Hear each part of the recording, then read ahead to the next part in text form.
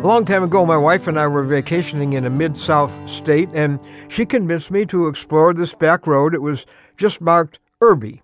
It's a town. We never did get to see it, though. For the first time all day, I looked at my gas gauge. Duh. And the needle was on the big red E. And that's for empty. Yeah. And this sudden realization changed everything. The scenery didn't matter anymore. The conversation didn't matter anymore.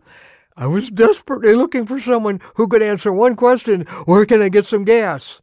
I'll tell you, when you're running on empty, filling up is suddenly the only thing that really matters. Well, I'm Ron Hutchcraft, and I want to have a word with you today about when you're running on empty. So, our word for today from the Word of God comes from John chapter 4. It's a story of a woman from a place called Samaria.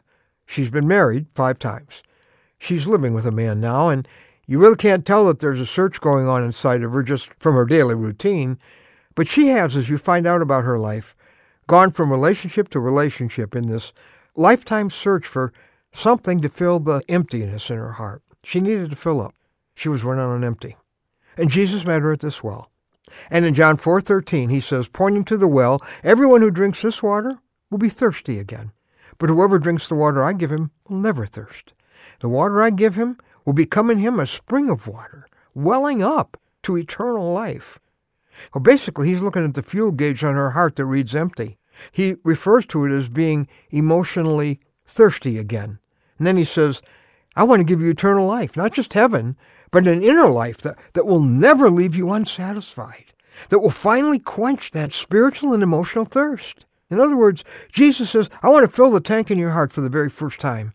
I'll tell you this lady decided she wanted the relationship with Christ that would do that, and in verse 28 it says she left her water jug, which, remember, was the very reason she'd come to the well, and went back to the town and said to the people, come see a man who told me everything I ever did. And that was the day that Jesus forced this woman to face her emptiness and to show her that only he could fill it. This might be that day for you. Jesus wants to show you what you've been trying to avoid, maybe. He wants you to look at the fuel gauge in your soul. And maybe it's very close to empty. Oh, sometimes you get something that will move the needle off empty a little bit, a good time, a vacation, some victory, some relationship, and then it's back down to empty again, isn't it? See, often we're cruising along on empty and we don't even realize it. Then suddenly, we lose our job or our income or someone we're really depending on, and we're looking at empty. Sometimes it takes bad news from the doctor or a close call. Do you know why that might be happening in your life? To get you to admit that there's a hole in your heart that you can't go it alone. Your religion isn't enough. You need a Savior, a personal Savior. We're hollow inside because the God we're made by and for isn't there. We've hijacked our lives from his control. We've created this fatal sin gap between God and us. And when you feel that unpeace, that dissatisfaction, that emptiness, that's the warning light, running on empty. It's Jesus saying, you were made for me.